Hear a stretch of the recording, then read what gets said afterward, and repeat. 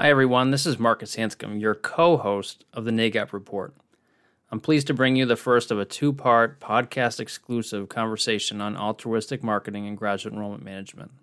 I'll introduce you to someone new to the podcast, and we'll share a bit of our thoughts on how to use altruistic marketing to build awareness for your graduate programs. We had so much to talk about that we decided to split the conversation into two separate episodes of the podcast. So stay tuned to part 2, which focuses a bit on deploying your altruistic marketing, and perhaps more broadly, your content marketing strategy using inbound marketing and other tactics. I hope you enjoy this conversation as much as I did. This is the NAGAP Report, the official podcast of NAGAP, the Association for Graduate Enrollment Management.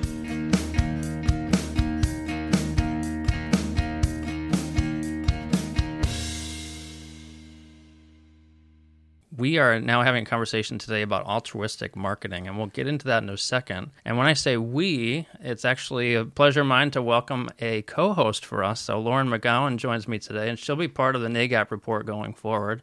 So welcome, Lauren.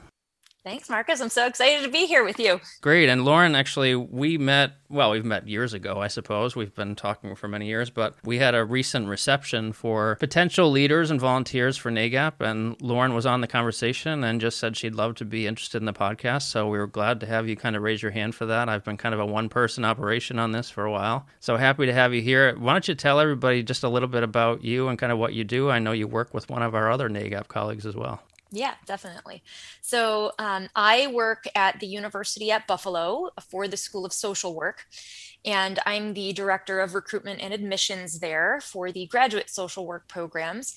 So I do a little bit of everything. I do some recruitment, some marketing, some back-end website and Slate application processing stuff. And I got involved with NAGAP originally because my supervisor, Catherine Kendall, who many of you know and is a wonderful person to know, she is very involved in NAGAP and brought me in and kind of introduced me to the organization and to people there. And so since then, I've been happy to have been able to go to several conferences and just get in touch and get to know, colleagues across the country at other schools. And it's been a really, really great experience so far. So I'm really excited to now be able to get involved on this new level. I love listening to podcasts kind of in my own time. And so I'm excited to be able to hopefully help you out with this one. Well, this is great because I'm used to talking to myself here, trying to record roll-ins and all sorts of stuff. So it's great to have more of a conversation. And I think one thing that'll be great to have you involved with, Lauren, is that we can have a conversation about topics that are happening in graduate enrollment. So that's exciting to kind of have some back and forth. And certainly we'll be welcoming guests and doing our usual thing. But this adds a whole other element to the NAGAP report. So we're excited to have you on board. And have you been in graduate enrollment management for a long time? Not too long. So I started after I got my master's degree in higher education administration. I started in undergraduate admissions. So I worked in undergrad admissions as a counselor for about 3 years. And then my first job in graduate admissions was at the University at Buffalo School of Nursing. So I worked for the School of Nursing for their graduate nursing programs for a little over a year. And then I've been at the School of Social Work at UB for, I think, about 5 years now, or it will be coming up on almost 6 years in the fall. So about a little over 7 years total, I would say. I've been doing graduate admissions, but I did start in undergrad first. So it's been an interesting experience actually switching from undergrad to grad. There's definitely some major differences about them. But yeah, I'm lucky that I really love my job and I love doing what I do. So I feel very lucky. Well, we followed similar paths because I started in undergrad admissions too and then moved over to grad, and it was kind of by accident. And, I had a VP that said, "Do you want to help our graduate admissions office?" And my first question was, "We have a graduate school?" So it was kind of that undergrad silo that everybody seems to live in, and now being on the other side, we're always kind of hanging on the shirt sleeves, like, remember us, we're grads here too. So It's interesting. I think we're going to have a conversation at some point, you and I and a bunch of others, because there's so many that came from the undergrad side. I'd love to kind of maybe commiserate and share about our experiences on the undergrad and grad side. So Yeah, Well, that'd be Lauren, this interesting. is going to be great to have you a part of this conversation, and we're looking forward to all the kind of podcasts that we'll be putting together going forward. And I'm sure I'll be kicking a few for you to do on your own, and we'll be able to get a lot more content out to our members. So it's exciting. And kind of to that end, I think that really fits in with our topic. And this was something that I appreciate you actually brought to me, because this is something that I've been talking about on my own campus for a long time, and we've been doing. But to actually have a conversation more broadly with our audience, I think makes a lot of sense. So this whole idea of kind of altruistic marketing, and we'll get into kind of more specifics on content marketing and inbound and things later. So let's talk first kind of about what altruistic marketing really is. What are we talking about? Yeah. So when I think of this concept of altruistic marketing, it's really about providing information and resources for students that are really beneficial to them in a way that may or may not really directly benefit your school specifically, or it may not be about your school specifically. So it's really about being helpful to people and answering questions that students may be searching for. So the best example, and the one that I am really kind of speaking about all the time at my own institution, is really trying to help students understand the different professions that are out there. I think it's really hard for students to know sometimes what the options are, or what they want to do, when they grow up or for the rest of their lives. It seems like a big decision. And so the more that schools can provide helpful information just about professions in general, and about grad school in general, that's really helpful information for people to have. And the hope is that by being sort of that helpful resource, when students get to the point where they are looking for a graduate program, then the hope is that they'll remember you as being that really helpful kind of educational, providing those resources that have really helped them along their journey. And so the hope is that they'll go to you then when they do start, looking for a graduate program, or deciding they're ready to take that next step.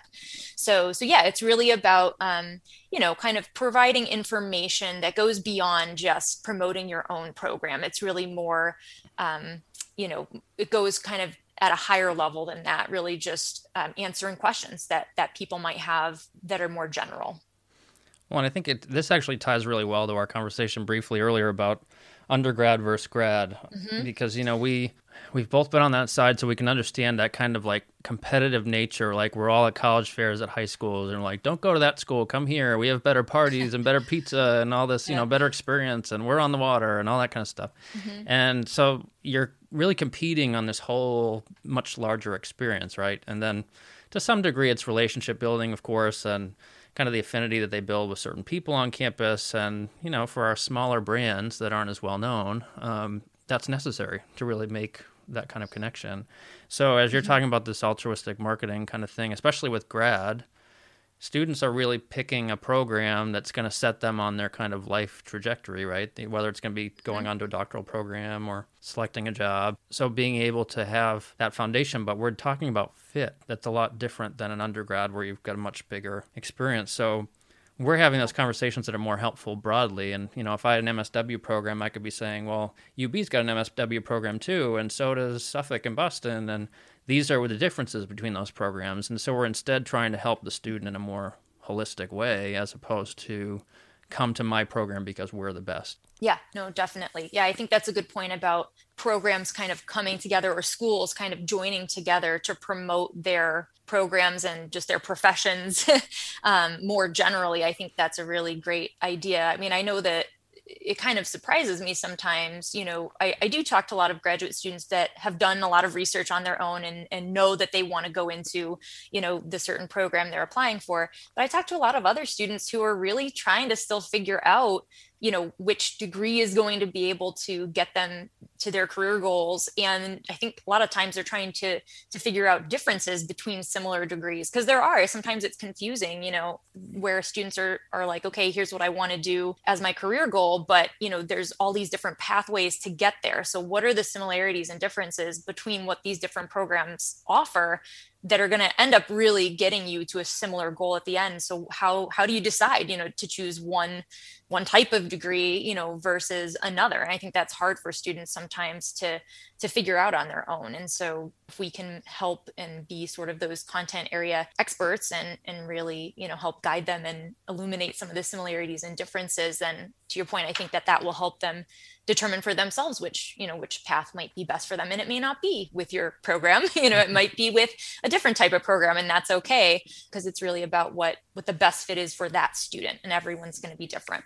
Yeah, and that's one of the things I love about working with grad students is that I can sit with them, and as many students as I convince to come to our programs, and convince is probably a strong word because I'm not trying to manipulate them, but when you're trying to recruit a student to your own program, as many as I convince to come to us, the other half go to other programs, and I'm telling them to consider XYZ school, and that's really, I always tell the student, my end goal is for them to call me in 2 years or 3 years or 5 years and say, your advice got me to my dream thing. This is the thing that I wanted to do, even if that meant at another school. And I think one of the challenges that we run into, and there's a lot of lens around access and inclusion and equity issues too, when you think about connecting students with credible information about programs and credible information about disciplines and industries and the things that they need to do, there are a lot of times, I'll give an example. I'll talk to students in psychology. Many students don't know about the fact that there's another option than just a PhD. Students think that they have to get a PhD. Now, some students get really good advice from their undergrad folks, whether it be career services or faculty. Mm-hmm. Others, they either don't know to ask for the information, or they don't know who to ask, or they're not given a lot of direct guidance. So then when we talk to them about, there's an applied doctorate called a PsyD versus a PhD, they're like, I had no idea that even existed.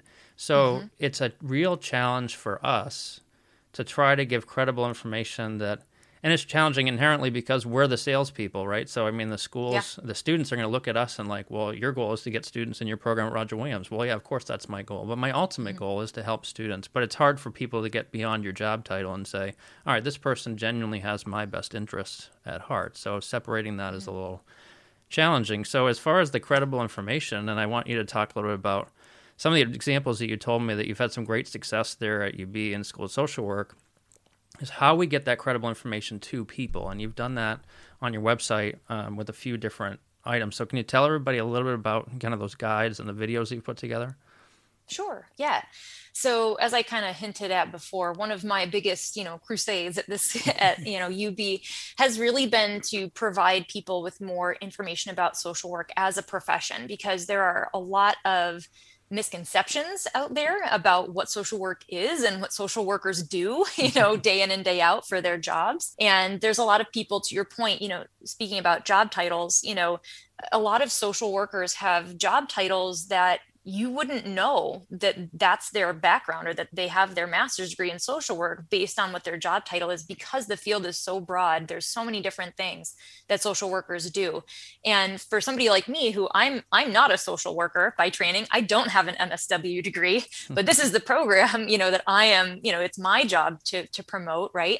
And I've learned so much, and I've had to do my own research to the point where, I'm learning all of these new and different things about the profession that I didn't know beforehand. So I know that students are in the same situation where they're probably trying to do the same research that I had to do, to be in my job. Mm-hmm. And so if I can kind of impart some of that knowledge, and make it a little bit easier. And I see myself sometimes as sort of a translator, between the faculty who kind of live and breathe and are in the profession, they're doing the actual work. And then I'm kind of the person who, how do I translate that, and everything that they're doing and everything that's happening to people that really are coming in with no previous knowledge of the profession? How do you kind of explain it in an easily accessible way? So a couple of things that I've done, and that we've kind of worked on in the School of Social Work is we put together, we call it our Beginner's Guide to Social Work. Essentially, it's an ebook that we created, and it's really not focused on the University at Buffalo or our program specifically. It's really just a kind of a basic guide for people who are exploring the social work profession to kind of give them some basic information about what social workers do, what kind of values social workers hold. Social work is unique in that they have a really clear set of values. So we always kind of talk about that in our discussion, to make sure that our students' values match the profession. So I think that's really important. And we give them lots of examples of different kinds of social work professions. And we kind of explain all of the different levels that social workers work at. A lot of people know about the social workers who are working one-on-one with individuals or kind of case managers, counselors, but they might not know about the social workers that are doing things with policy development and evaluation and research and all of those higher level, we call macro level, social work positions. People don't know about that really. And once they hear about it, they're like, oh, wow, I didn't realize that was something that you could do, with this degree. And so that's really the point of that piece. And we're using that publication right now in a marketing campaign. And we've seen pretty good success with it. And it's literally just, that is the campaign, is just download our beginner's guide to social work. And so the hope is that, once we get their information, hopefully they'll be interested in our program if they do decide that it's right for them. But, there are going to be some students where you're going to give them that information and then they decide, hey, you know what, this isn't the right path for me. And that's okay too. At least we've helped them, take that next step and kind of figure that out for themselves, so they're not wasting their own time in the future. So that's one thing we've done that's been pretty successful. And then the other thing that I'm probably more proud of, or most proud of, is we've been trying to do more video type content. As I'm sure you probably know, and many people know, video is kind of up and coming and pretty big. And if you're not doing it, you should be. So I have a video that is just called "What is Social Work" is the title of the video. And I think I put that out again. It's probably about 12 minutes long, and it's some of the same content that's in the Beginner's Guide to Social Work ebook, but not totally, the same. There's some unique content in there as well.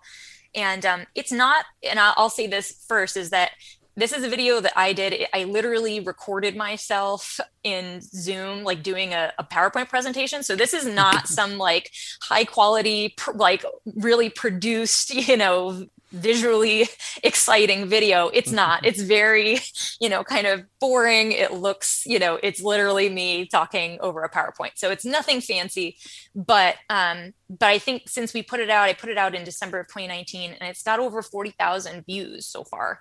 Wow. And we've got probably the most amount of comments that we've had and likes on any, YouTube video we put out there. And I've had a lot of really good feedback on it. I had a professor contact me, a social work professor at another school, saying she was using it in her like intro to social work course, like requiring her students to watch it. So that's probably the biggest compliment I could have gotten. I was really excited when I heard from that person. But I think the reason it's so popular is because that's what people are looking for, right? People are searching, what is social work, or what do social workers do? And so if you can be the first school to get out there and to help provide that information to people, they're going to have a pretty positive view of you. You're going to give them a positive impression of your school or of your brand if you're answering the questions that they're asking. And so that's another thing that I hope to continue to do more of that, to do more videos and put out more content that's really about the profession, especially because it is so broad, and there really are so many different types of social workers out there. And I know that's the same for a lot of other, professions and degrees. There's just so many different directions you can take your career, after you graduate. Well, and it's, you underscored something that's really important for professionals that I've seen that have been the most successful as far as getting results, but also perhaps from a personal standpoint are more connected to the work, are the ones that take that deeper dive and become the subject matter experts in the programs that they represent. Now, granted, you work in a school of social work, your sphere is fairly small. Some professionals are working as generalists for 100 programs or 50 programs, so that's really hard to do. And, one thing that we've tried to do, like at Roger Williams, we have 11 master's programs that we're recruiting for. There are 2 or 3 of them that are really like nationally competitive premier programs. So we've really taken a deep dive in becoming the subject matter experts for those. And so one of the ones that we present on regularly is forensic psychology. There's not a lot of schools in the country that do it. There's a lot of misconceptions because of Hollywood and TV and all that on what exactly it is. And so we've spent a lot of time really just addressing that, similar to what you're talking about. What is the field? What kinds of job opportunities do you have? What education do you need? What skills are important for you, where you're going to find jobs, those types of things. And then we also talk about the grad school process and things in general. But I talk just as much about other schools and perhaps more about other schools than my own. And I think, and you're getting this too, is we're building credibility for our schools and for ourselves in people responding and saying, okay, Lauren really cares about me understanding what social work is and getting me to the right job or getting me to the right program. Mark is talking about forensic psychology and cares about making sure I'm going to be a good mental health counselor in forensic, but there's 6 options and he's told me about all 6 of them. Those types of things, I think, to your point, the credibility that brings along, students start thinking subconsciously about UB or about Roger Williams or whoever's providing this content because we're taking that extra step and educating people, giving them the knowledge, making them understand. And I always find it funny because I'll be standing in front of a group of 60 students at a school that we had never visited before, and in many cases, they've never even heard of us before. And I'm saying to them, by the way, I'm an MBA. I'm not a forensic psychologist, but because I've taken that deep dive on that and gotten that information, that's been helpful. And we're at a point now, and it sounds like you're getting it too in different ways, where schools are reaching out to us and saying, will you come back? Or I heard you did this presentation somewhere. Can you do this for us? Especially now that we have virtual too, and everybody's so, Zoom savvy, we can do a lot of this virtually. So that helps open up a lot more doors, right? So yeah, totally agree. Yeah. And, it's really ultimately about creating connection. I mean, students, as much as stealth behavior is through the roof, and I want to talk a little bit about the SEO side of the work that you're talking about, but with all that stealth behavior and people are doing research online and they're not necessarily connecting with us right up front, although that behavior has been a little different during COVID because I think people are craving that. So I've had more people willing to Zoom call and all of that than we would have had previously.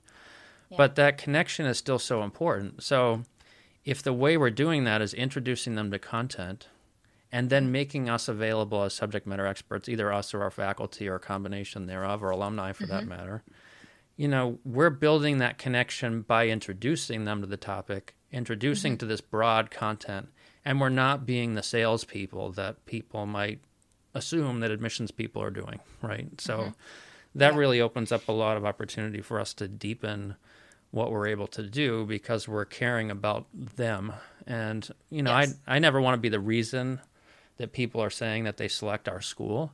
But oftentimes students will say they selected our program because of the relationships that we in my office or our faculty built with them and the demonstration that we gave to them that their happiness and their future success is important to us and that we're not just about putting students in the classroom and meeting numbers. And even though that's the reality of our work, that all comes. It's like, I always think back of, if you build it, they will come. It's not about just pushing the first 20 students you find into seats. It's, if I can talk to 80 and 20 of them choose us because we are providing this kind of level of service to them, great. And if that's a good fit for them. And then they tell their friends like, hey, I didn't choose there, but Roger Williams is a great program and they really took an active interest in my fit and making sure that I have the right program. So that really kind of helps. Yeah. And to your point too, I would say that, you mentioned that sometimes it's easier, to sort of get your foot in the door. And I've certainly found, I would say that when I reach out to like career offices and schools to try to get into classrooms and do presentations, I've found a lot more, kind of open-mindedness and willingness for me to kind of go in and do that. If I say, hey, I'm going to do a presentation about social work, not about UB, I do mention our program a little bit at the end, but, that's not the main point of the presentation. And I think that, and those are the schools that they invite me back because they're like, this was great, I sometimes have some of the best attendance at those, types of sessions because it's literally just, kind of giving more information about the profession itself and kind of, to your point, being a kind of a content matter expert. And so you're kind of approaching it from that angle, and people seem to be a little more open sometimes, to do presentations like that. I know a lot of my colleagues have done more general presentations just about like applying to grad school, right? Not about their program, but how do you ask for a letter of recommendation? How do you, what are the key things you want to make sure you touch upon in your personal statement? So those kinds of more general sessions, I think, are a great way to get your foot in the door and get in front of students, and get your name out there. And if a couple of them, kind of see you in a positive light and take the next step with you, then that's awesome. Yeah, and I couldn't agree more. I mean, if you're going in there and you're not giving a sales pitch, that's the number one kind of olive branch to these schools. If you go in there and just say, look, I just want to educate your students on what's out there. And if you want, for a couple minutes at the end, I'll tell you about our programs, which is, we do the same kind of tactic. We talk for 45 minutes on the field and discipline and grad school process and all that stuff. And it's literally 2 minutes at the end about Roger Williams. And, I talk to a few students every time. There's usually a handful that reach out to us and want our program information. Sometimes it's immediate. Others that, I had students this year that I presented to their campus 3 years ago, and they reached out and they said, hey, you gave that session that was really helpful 3 years ago, and now I'm ready to apply, because some of those sessions were getting freshmen and sophomores, which I think is fantastic. And that's one of the reasons. And I do say, for anybody listening to this, if you're thinking about deploying this kind of a strategy, it's not an immediate result kind of thing. Yep. It's it's a long game. Absolutely. Yes. I mean, it's, this year we had record applications to some of our psychology programs. And we've been doing this altruistic thing for 3 years now, and we've been pounding the pavement as far as Colorado. So pretty much Colorado and East, we've hit most of those states and different schools. And we were on planes, trains, and automobiles for many years, and we're really seeing the results of that. And when you're early in this, you really have to kind of convince, especially if you're not in a role that you're the decision maker, convince the powers that be that this is a really valuable and important effort, and that it's going to have those long-term returns. But it's not going to be like, I go out this fall and we have 20 new applicants in January. Yep. And I think that's to your point, that's one of the challenges, I think, of this, is really because it's something that you have to sort of commit to, on a longer term in order to see those results. So you really have to have, I think, a little bit more faith and trust that by putting the effort in early, it'll pay off, in the long run. But yeah, it's hard, because I know a lot of higher ups and kind of those people in power and decision makers, they want to see that their budget and what they're spending their money on is immediately, going towards applications and people in butts and seats. But, realistically, it is something that works, but it is more of a longer term process, So I think that's a challenge, is really getting people to understand and trust in that. Well, I'll be interested, too, because I've had some conversations with my boss. Now, I report to a VP of enrollment, and she was saying, well, given that you've been able to give a lot of these sessions that I traditionally was flying all over the place for, I'm doing them on Zoom now. Can we just do that and skip paying for all that stuff in person? Now, I don't know that I have a clear answer for that at the moment, but I don't think we can abandon the ground game right off the bat. I mean, I think the access that this has created with Zoom and being able to reach all sorts of different places, and sometimes for the students, especially now during the pandemic, they weren't coming to physical things anyhow. So it's given them a lot of flexibility, plus we can record them, and then oftentimes the faculty like to save them on their own sites, so that's been really great. In the past, I've had others where they actually videoed the live thing, and that's worked out really well too. But again, getting back to that relationship building, nothing beats being able to be in the classroom with students, answering their questions, building that kind of rapport.